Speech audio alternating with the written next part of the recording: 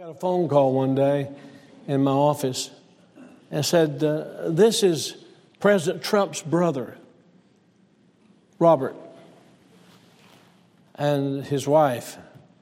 They said, we watch every service of your church. By the way, we pray for your sister who's ill. And on they went with detailed things. They've been listening Sunday morning, Sunday night, Wednesday night. And they said, we need to talk to you about Jesus. And I thought it was a joke. Who gets a phone call from the President of the United States' brother? But it wasn't a joke. And they wanted to talk about the Lord, knowing the Lord. Robert had gotten sick, and God had opened his heart.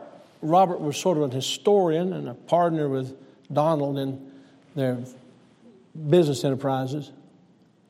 And we developed a great conversation and relationship, a friendship. He got sick. They called me.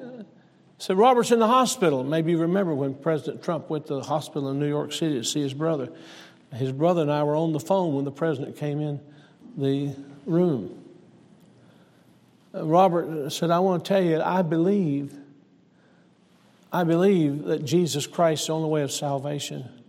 I want you to know I'm trusting in Christ and Christ alone. He said, I also want to tell you that I agree with you. If we don't have revival in this nation, we don't have any hope. I want my brother to be president, but more than that, I want to see a revival in America. Isn't that marvelous? And so we prayed together. I read to him scripture, tried to comfort and help him. He went out of the hospital, back in the hospital. We had conversations. And then Anne Marie called me and said, Robert's gone with the Lord. And she said to me, would you pray for us? I prayed with him. And lo and behold, 2 or 3 days later, she said, will you have Robert's funeral? They won't let us have it in New York State. Only 10 people can come. And the president wants you to come to Washington and in the White House in the East Room, have Robert's funeral. Would you do that? I said, I certainly would. And my wife and I went to Washington, D.C., went into the East Room. There were about 350 people there. Every chair was filled. The president sat about 5 feet in front of me with his family, everybody in his family. You know his family, of course, and you've heard about his family. They were all there. The vice president was there, and then the famous friends of the president were there. And somebody said to me, what'd you do? I told them how I gave Robert the gospel. I explained how Jesus Christ came to this earth and became a man without ceasing to be God. I explained the matter of sin and that we could be forgiven for sin because Christ Jesus had paid our sin debt. I went through the entire gospel presentation as I would anywhere in the world.